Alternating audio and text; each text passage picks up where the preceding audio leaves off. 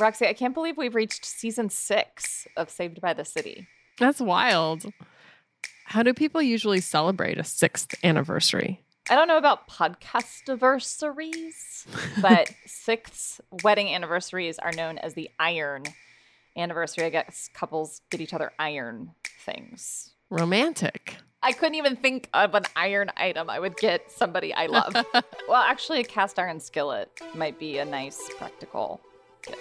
Well, I do think we're iron sharpening iron around here to keep it biblical. Yes, keeping each other sharp, sassy, and occasionally steamed off. From Religion News Service, this is Saved by the City, a podcast from two Christian women keeping our minds sharp and our hearts open here in New York. I'm Roxy Stone. And I'm Caitlin Beatty.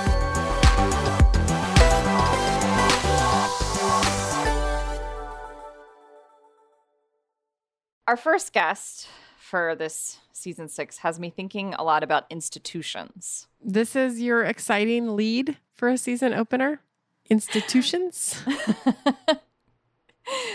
They're so sexy. I promise this will be interesting, in part because our guest today now leads an institution we both have some history with. That's right. Russell Moore used to be an SBC, Southern Baptist Convention bigwig. Specifically, president of the Ethics and Religious Liberty arm of the largest Protestant, let's say, body. And then some things happened in 2015, in 2016, pretty much every year after that. If you're interested in finding out more about all of those scandals, you can go to Religion News Service, where we covered them many times, including some leaked letters from Russell Moore himself. Today, Russell is a bigwig still, but now at Christianity Today, the flagship magazine of the evangelical movement, and also where both of us used to work. We're going to talk to Russell Moore about why he left the SBC in 2021, how he thinks of his own legacy in that world, including some questions about complicity, and how he's trying to lead a Christian institution when the church as a whole in America seems to be tearing apart at the seams. Before we get to all of that, we did want to let our listeners know about some tough news from this summer. As many of you may have seen on social media, my dad passed away quite unexpectedly toward the end of this summer, and I'm grateful to many of you for reaching out and offering condolences and support. Just feeling the support from my broad and wide and far-flung community meant a ton to me. So thank you so much. And I know that we will talk a lot more later on in the season about grief and mourning and community and so much else. But for now, we just wanted to let people know, so you know why we didn't have a summer season as promised. But grateful for all of you. And thank you very much for being there.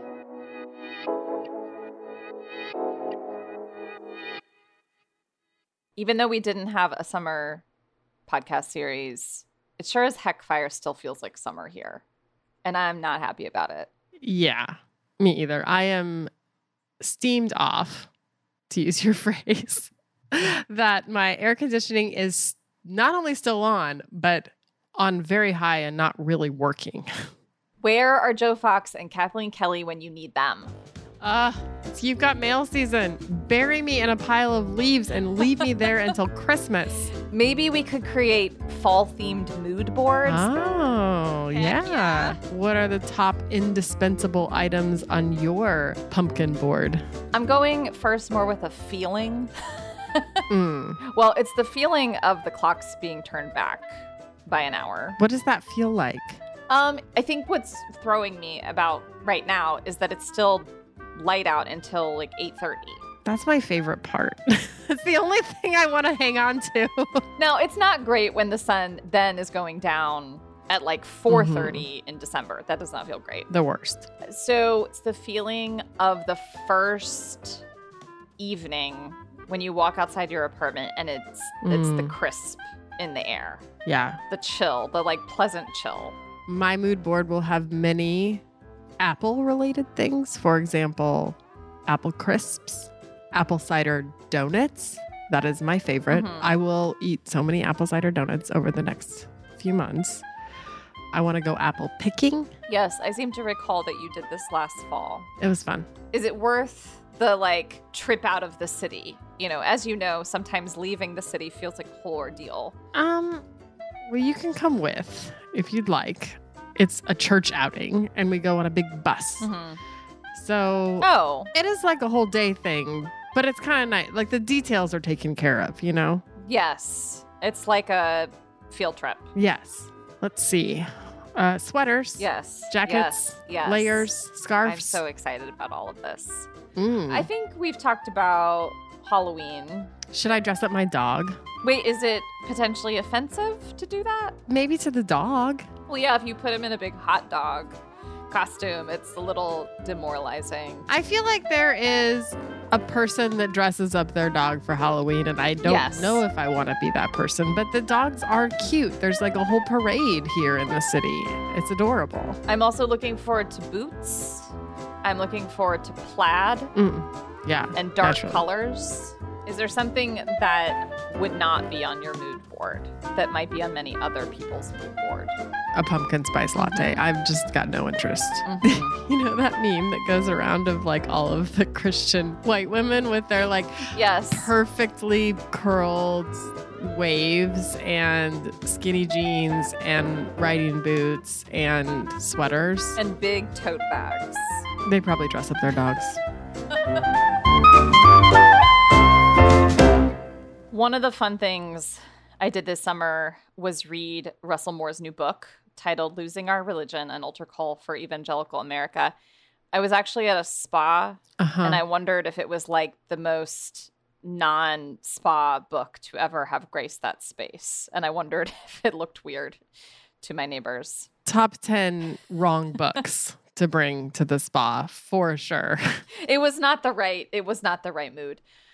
One of the things that Russell writes is that Jesus is a liberal. Huh?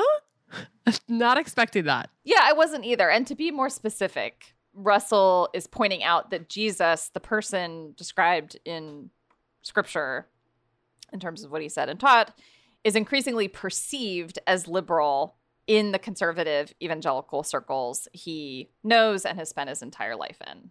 Right. Like loving your enemies is now woke. Yeah, it's woke and weak. Right. Neither of us is in the SBC, but one of the reasons I wanted to read Russell's book and why we wanted to talk to him today is that we recognize the sheer scope and power of that world and the way so often that what is happening in the SBC is a bellwether for what is happening in the broader American church. And also, it's a super politically charged and extremely weird time, and we wondered how someone like Russell was navigating all of that. Coming up, we'll hear from Russell, a former insider of that world who was definitely made to feel like an outsider in some subtle and some very overt ways. If you really believe that I'm George Soros funded, you shouldn't have a driver's license, much less be in any sort of position of leadership. Plus, Roxy and I will talk after the interview about questions that our conversation with Russell left us about the future of Christianity Today, the magazine where we both used to work, and the broader evangelical movement. Stay tuned. Religion News Service is an independent, award-winning source of global reporting on religion, spirituality, culture, and ethics. From papal decrees to prayers written by AI, RNS covers it all. And if you like what we're doing at Saved by the City, let us know. Throw us a rating or a review. It goes a long way toward helping get the word out about the show. We also would love to hear from you about what you want to hear this season. Guest ideas, topics, questions we can answer as your free advice columnists. Let us know. You know what to do. Email us at sbtcpodcast@religionnews.com. We'd love to hear from you.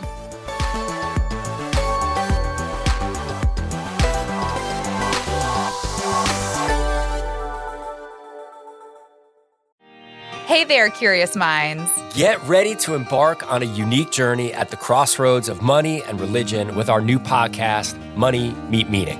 the seductive effect of money. We think it can do the work that God does because there's something about money that does that.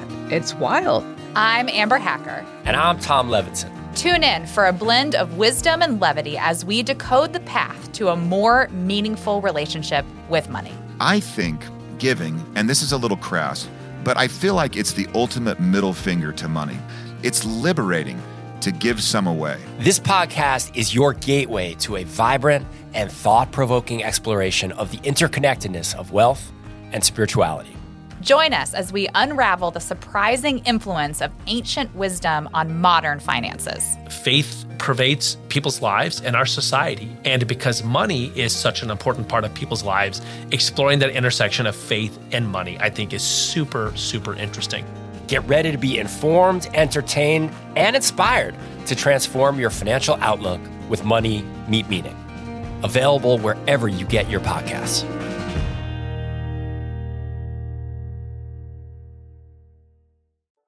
Well, we're excited to be joined today by Russell Moore.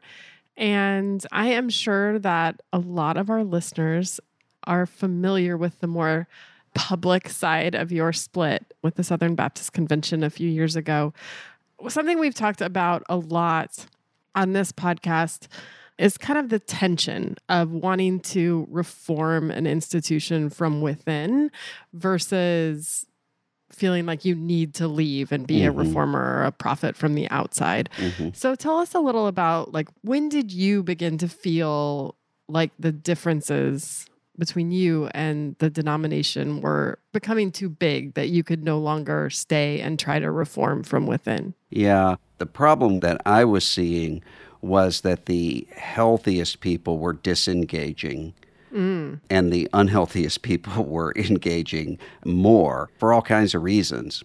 And so I concluded, I think that I should do other things. But I do think it's a hard decision to make, also for the reason that you mentioned, because you can make a mistake either way. There's a kind of reaction that can just leave institutions to implode for various reasons.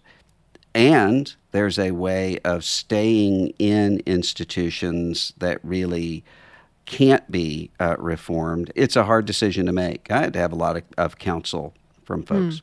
You've talked some about this and written about it. When you end up in a leadership position, the pressure you end up facing to kind of toe the party line or represent the party line, at least publicly, rather than speak the truth.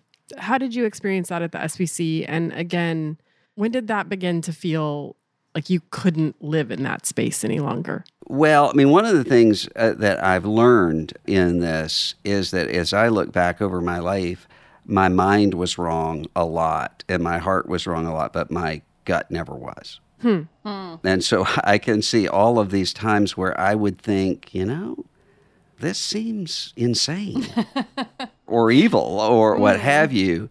But I would always be able to say to myself, you can't idealize people. You're dealing with fallen people. This is the way fallen people are, number one. Number two, there was a sense of, let's just get through this generational transfer.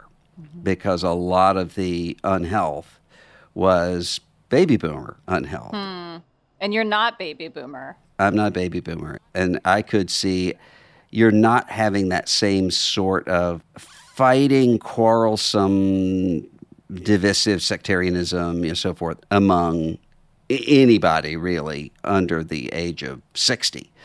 And so you're able to then conclude, okay, we're not going to be able to change some of these people, but we are able to pour ourselves into and to help cultivate the people who come after them. I mean, when it comes to towing the party line, I'm very much an institutionalist, for instance. Okay, we have some different ways of doing things, but we're all on the same team. So that means we're going to have our conversations behind closed doors, and once we come to a decision, then I'm going to support the institution and so forth. But there comes a point where that's asking too much. And it's asking not just for unity around some goals, but with some differences as to how to get there and something deeper than that. And it had become deeper than that for you. Yeah. You talk about coming to a sense of complicity. kind of participating in a religious and political subculture that you now see as inane and predatory. Those are your adjectives.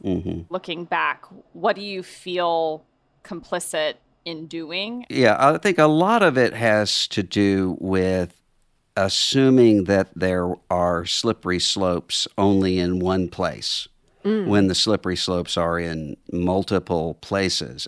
So, for instance, on the gender question, I think for a long time, I assumed there's a direction that can easily go to just a kind of Gnostic eradication of what it means to be men and women, Genesis 1 and 2. And that's true. I think we have seen that happen in all kinds of places.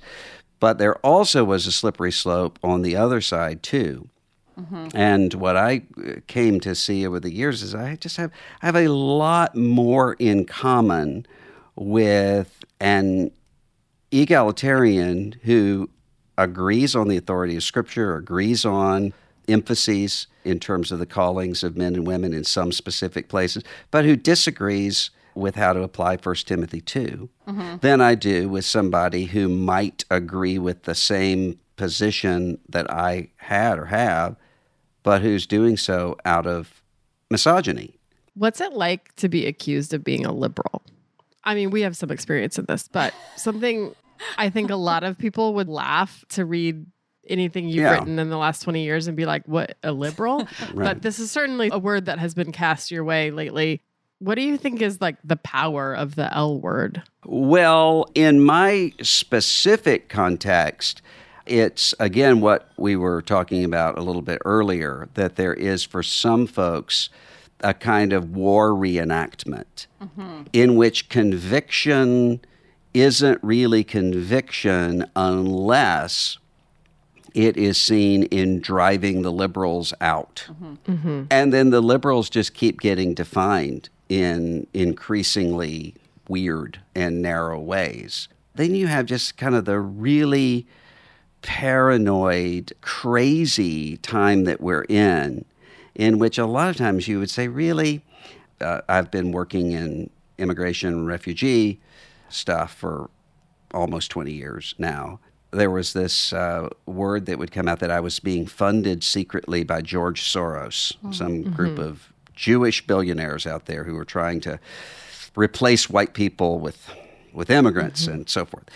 And my reaction to that for a long time was, if you really believe that I'm George Soros funded, you shouldn't have a driver's license, much less be in any sort of position of leadership. But then you realize we're in the kind of time where a lot of things that previously people would have said, come on, that's ridiculous. Right. And I could see that even at the fringes.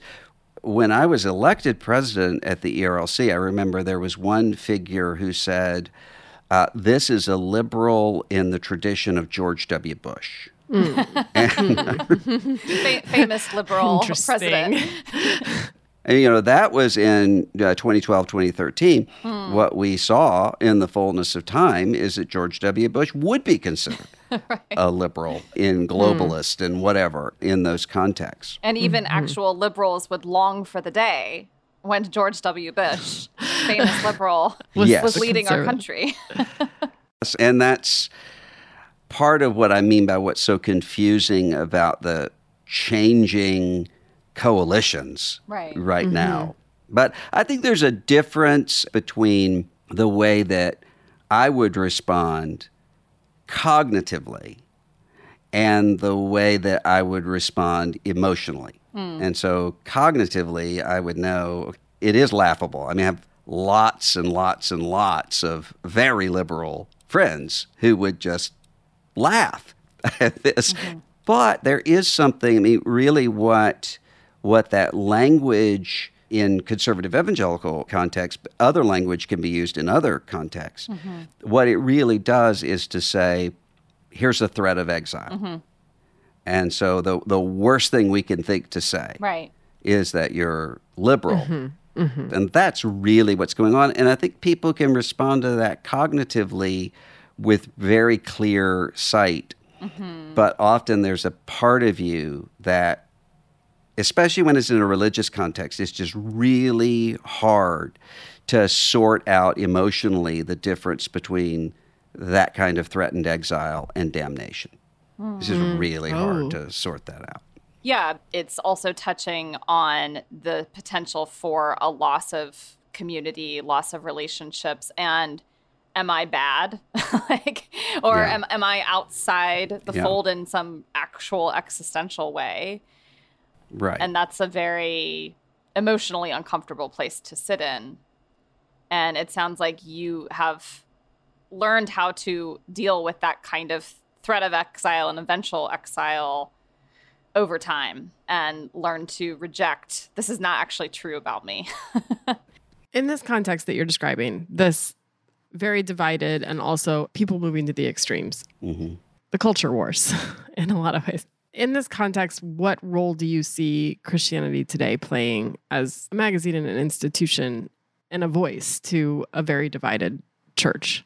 What I hope we are able to do is to help people to imagine what gospel sanity looks like, and a kind of Christianity that is not just a means to an end, but that really is rooted in something deeper than that. What I don't think is that we need to have a battle for the soul of evangelicalism, and somebody wins and somebody loses. It really struck me, Russell, reading your book, that at some point you basically said there is no such thing as like saving evangelicalism. Yeah. Historically, CT would have understood itself to be very much about preserving, retaining, shaping this movement. And it doesn't sound like you're bringing that same framework to bear. No, I think I am in the way that the founders of CT meant it. But I think the problem with evangelicalism as a movement is that there were all kinds of reasons why we wanted to group people together who really didn't have a lot in common. I mean, any movement that can encompass everybody from Benny Hinn to Eugene Peterson is not a very coherent sort of category. But it's a useful category to have to say, okay, there's a type of religious movement that we want to look at, and here are all the contours. It's also very useful to say, look how big we are. We're 30 million people, 40 million people, whatever it is. I think right now what we're seeing is that you have all of these different strands of evangelicalism that are finding each other and reconfiguring. And I think that that needs to be cultivated rather than saying what we're trying to do is to drive out the Benny Hinns. And I think a lot of that has to do with, if you think about the use of the word evangelical, if you look at what the polling data show, it's that evangelical as a self-identification is remaining relatively steady, but the increases are happening among people who never would have been considered evangelical before, people who don't have a church connection, but they see evangelical as a political category. And in almost every case, the people who are coming to me and saying, I don't want to use the word evangelical anymore, are people who would fit every previous definition of evangelical.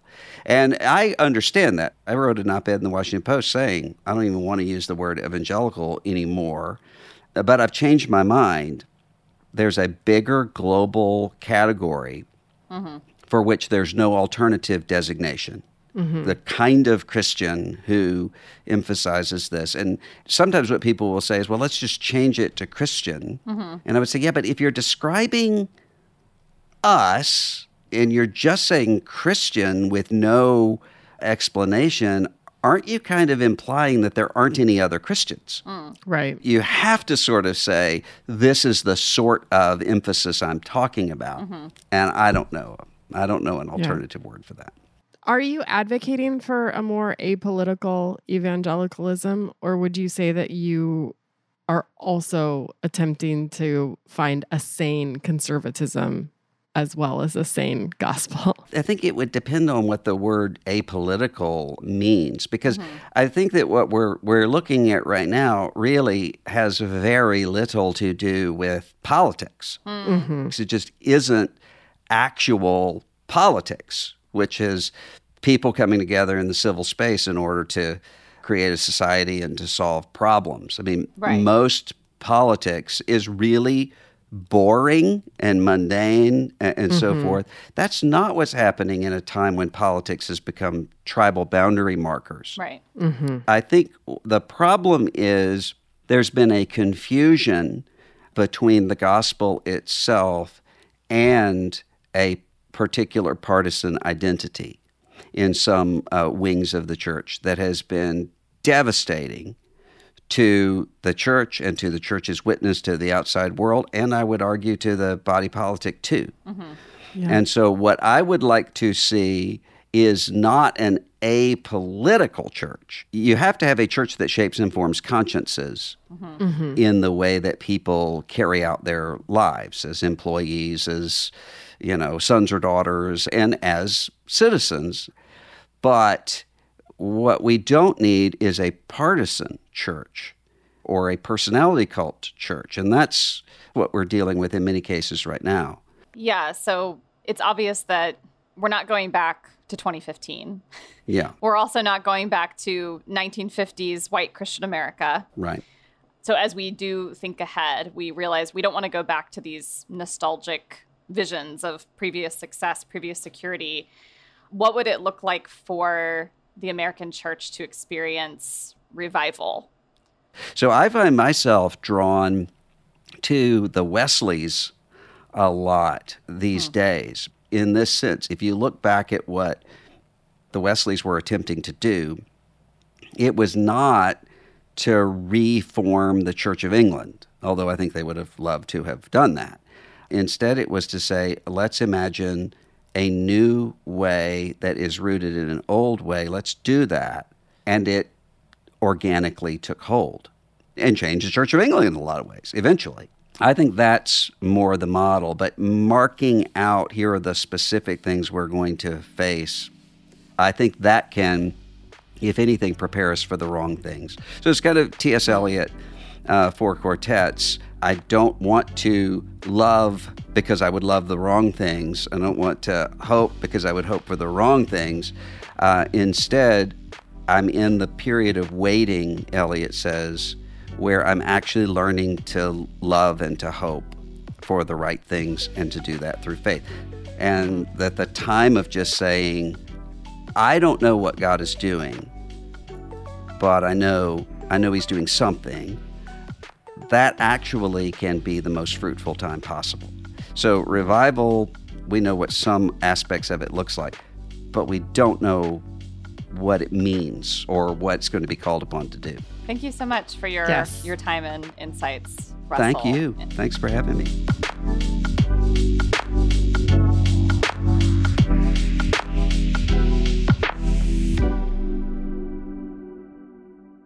Roxy, it's not often that I feel like I pulled my punches in wanting to ask a question and then not asking it in the course of a conversation. But there's one question that I really wanted to ask Russell, and we didn't get to it. I think it's the same question I wish we'd asked him too. Yeah.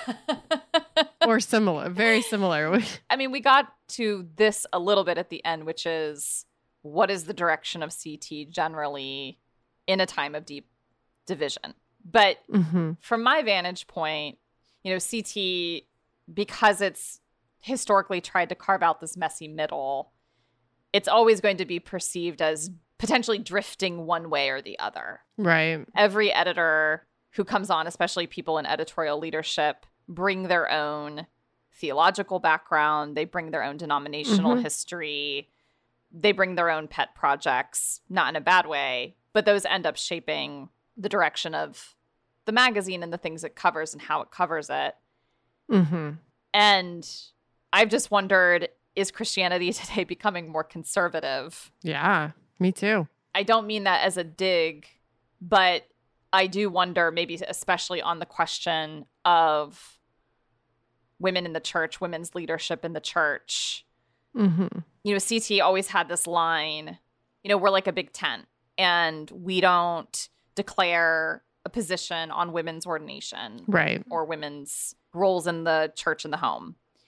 But we had egalitarian pastors and leaders and plenty of women writing for CT all the time. Women pastors, especially on the Leadership Journal side. Yeah, which was sometimes a point of contention. Like, Right. how are complementarians going to feel comfortable with this if you have women pastors writing? Mm-hmm. Isn't that a bridge too far?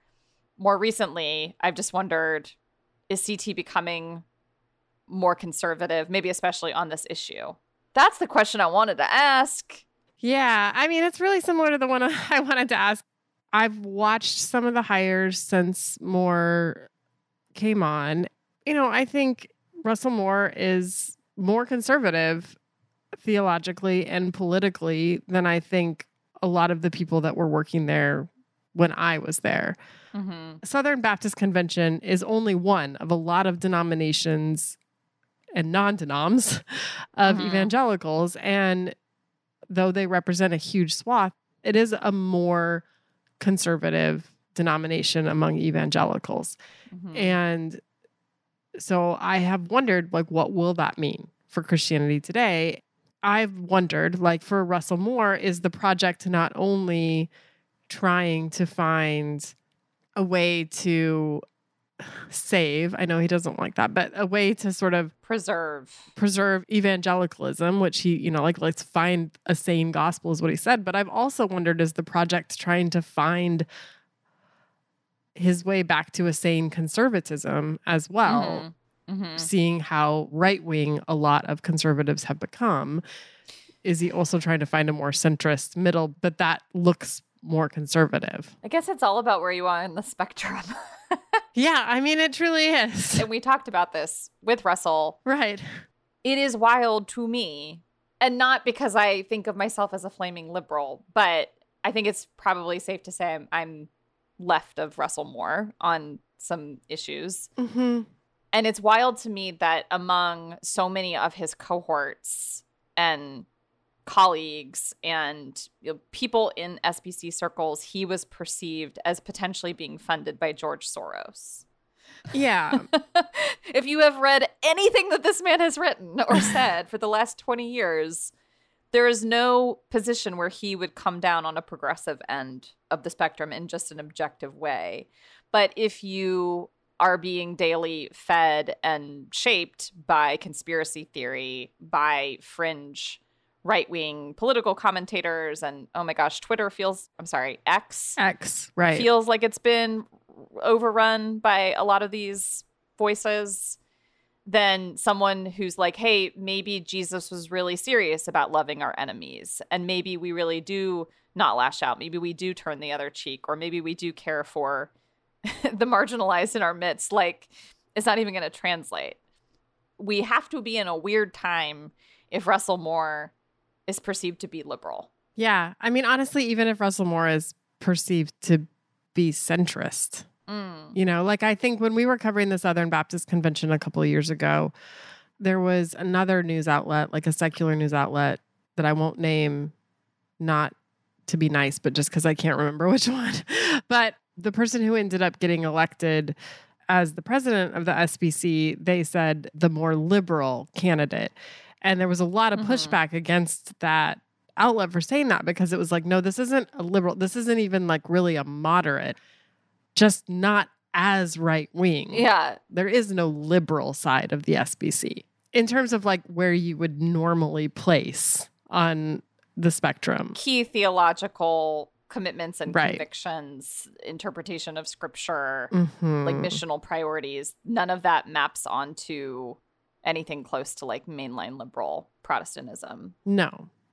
And so it is absolutely like, where are you on the spectrum? But also like, oh my goodness, it's just a moving goalpost all the time right now.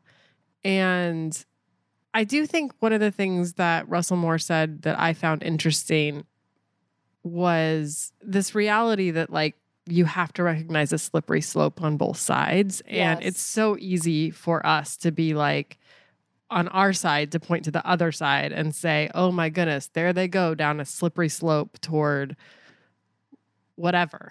Like if you're a liberal, you would look at conservatives and say down a slippery slope toward fascism and Christian nationalism. Right. And if you're conservative, you look at a liberal side and you go, oh, there's the slippery slope toward hedonism and killing babies when they're born. You only see the worst iterations of the quote unquote other side as being dangerous. You only see the danger or the problem or the slide into something bad as moving in one direction. It couldn't be in your direction. It couldn't be like among your people. And Russell writes a lot about this in the book as realizing a slippery slope in conservative evangelicalism can look like actually abandoning key elements of Christian faith. Right. You can lose the heart of the faith in so many different directions, not just in one direction. Absolutely. And you may have like clung to these ideas, these tenets of what you believe it looks like to be a Christian, like, oh, family values or biblical inerrancy. But the way that you end up enforcing that, or the way that you end up talking about that or drawing rules around that, ends up being incredibly unchristian and unloving. Yes. So you have abandoned something in that. Yes. That to me is part of what Jesus is talking about when he's like, the outside of the cup can be clean and the inside can be really gross, Yeah. That was the Roxy transliteration. Yeah, as Russell put it, like, it's not just the ends, but it's the means. And there is such a thing as like unchristian means to supposedly Christian ends. Right. I think the trickiness of Russell Moore's message, as well as some of the critiques people have given toward it, is like, this is too little too late. Good to recognize the slippery slope in the other direction. Good, yes, to get out of the SBC as it seemed to become more and more corrupt and more interested in an end rather than the means. And yet, Russell was there for a very long time. That's hard to wrestle with. And I think it's difficult to know how, I think even talking to Russell Moore, like, I think he's still wrestling with that of like, what does it mean to admit that he was complicit? What does that mean for moving forward? Yeah. And how do you make amends for that? Right.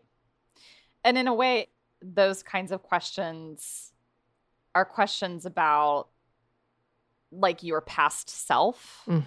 Because at any given moment, we rationalize why we're doing what we're doing. Very few people are actively, consciously staying in a corrupt institution or supporting horrible things, thinking that they're supporting horrible things, or going along with a really corrupt institution. I mean, he talks about the rationalization of how worse it will be if I don't stay. Right. I have to stay and be the moral force within. I mean, I think about last year, we had a really good conversation about the report on sexual harassment among 2 employees at CT. Obviously, we reflected really personally on that. And I have just continued to think through the reality that, yes, I found the environment at CT in many ways to be not great for women. I'll just put it that way. Difficult for women. But I also was a top leader there for 4 years. And it's probably the case that I let things slide or looked the other way or went along with things that were harmful to some of my colleagues, that were harmful to other women in the organization. And it's not a one-to-one comparison to Russell Moore in the SBC. But the tension is, how do you critique an institution so thoroughly when you yourself were part of it for so long? Right. And obviously, Russell Moore was part of the SBC for a really long time. Yeah. So it's not like you just can claim a moral high ground all of a sudden. Right. And I think that's probably what critique, probably from both the left and the right, would be toward Russell Moore. Or a figure like him. Yeah. And I mean, I resonate with that tension too. I mean, not as much from CT, but from my job after that at Relevant, which RNS has covered some of what went down there. But knowing that something was hurting people, and it's hard to leave. It's scary to leave. Also, like your livelihood is reliant on this institution. And ultimately, and I think you would say this about CT, and I would say this about Relevant, and Russell Moore would probably say this about the SBC. I thought what we were doing was good. Yes. The thing on the inside, behind the scenes, might be ugly in different ways, but the people reading the magazine or the people in the pews, that's not affecting them because they're still getting this good thing. And so I think you could still believe in what you were doing and almost even start to think about what you were experiencing or what other employees were experiencing as like a sacrifice for this greater good. And I think it can be really easy to get to that place of feeling more like a martyr in your position than to realize that like leaving might be the good thing to do, you know? Yeah, there's a kind of weird pride in being like, only I can save it from within. Yeah, for real. I mean, I sometimes felt this way at CT, like, but if I leave, what will the young women coming up? There goes like a role model or something. And then it's like, Caitlin, I'm pretty sure they can do okay without you. I mean, maybe not. I don't know. Yes, I think the temptation to martyrdom or to the perception of your own martyrdom in an unhealthy institution is real. It seems like not just these institutions and denominations we've been talking about, but maybe this whole evangelical apparatus, if that even is still such a thing, like maybe the revival that we talked with Russell about is getting to that place of valuing means more than ends and valuing like how we do things rather than what the output or the outcome or the perceived success will be.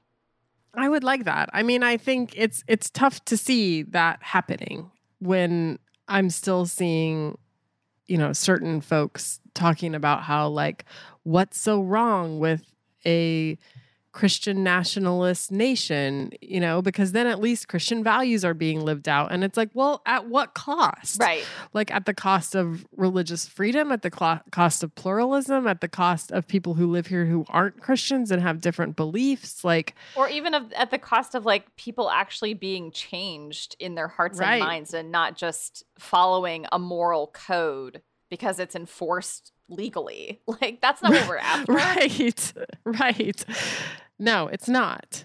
But in many ways, I also don't know, like, how much of this is just bombastic talk on X. Anyway, it's about to be an election season. Aren't you excited?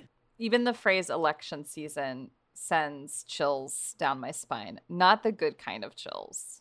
Is this our first election as a podcast? It is, isn't it? Buckle up. Yeah, I don't have a lot of hope in this time for any kind of sea change within the evangelical movement. But I also really, in a lot of ways, I feel for the editors at CT, because how do you purport to lead and shape and guide this movement that can only see things in politically charged terms and might write off what you're doing as like weak or woke or womanly? How do you lead a movement of which a vast swath doesn't want you to lead it anymore? They're like, I'm good. We have our pundits. It's a good question. And I mean, CT might find itself in a place with no one to lead. I'm not sure. I think that's an open question to me. Well, on that note, we're starting season 6 off with a real high positive note about the future. We're just asking the tough questions, Caitlin. Somebody's got to do it. Would we call ourselves prophets? Provocateurs? That's probably safer. I feel that most of the prophets didn't go around calling themselves prophets. Saved by the City is a religion news service production. The producer is Jay Woodward and the consulting editor is Paul O'Donnell. We get production assistance from Julia Wyndham. Chaz Rousseau put together our look, and Martin Fowler wrote our theme music. We are Roxy Stone. And Caitlin Beatty. Thanks for listening.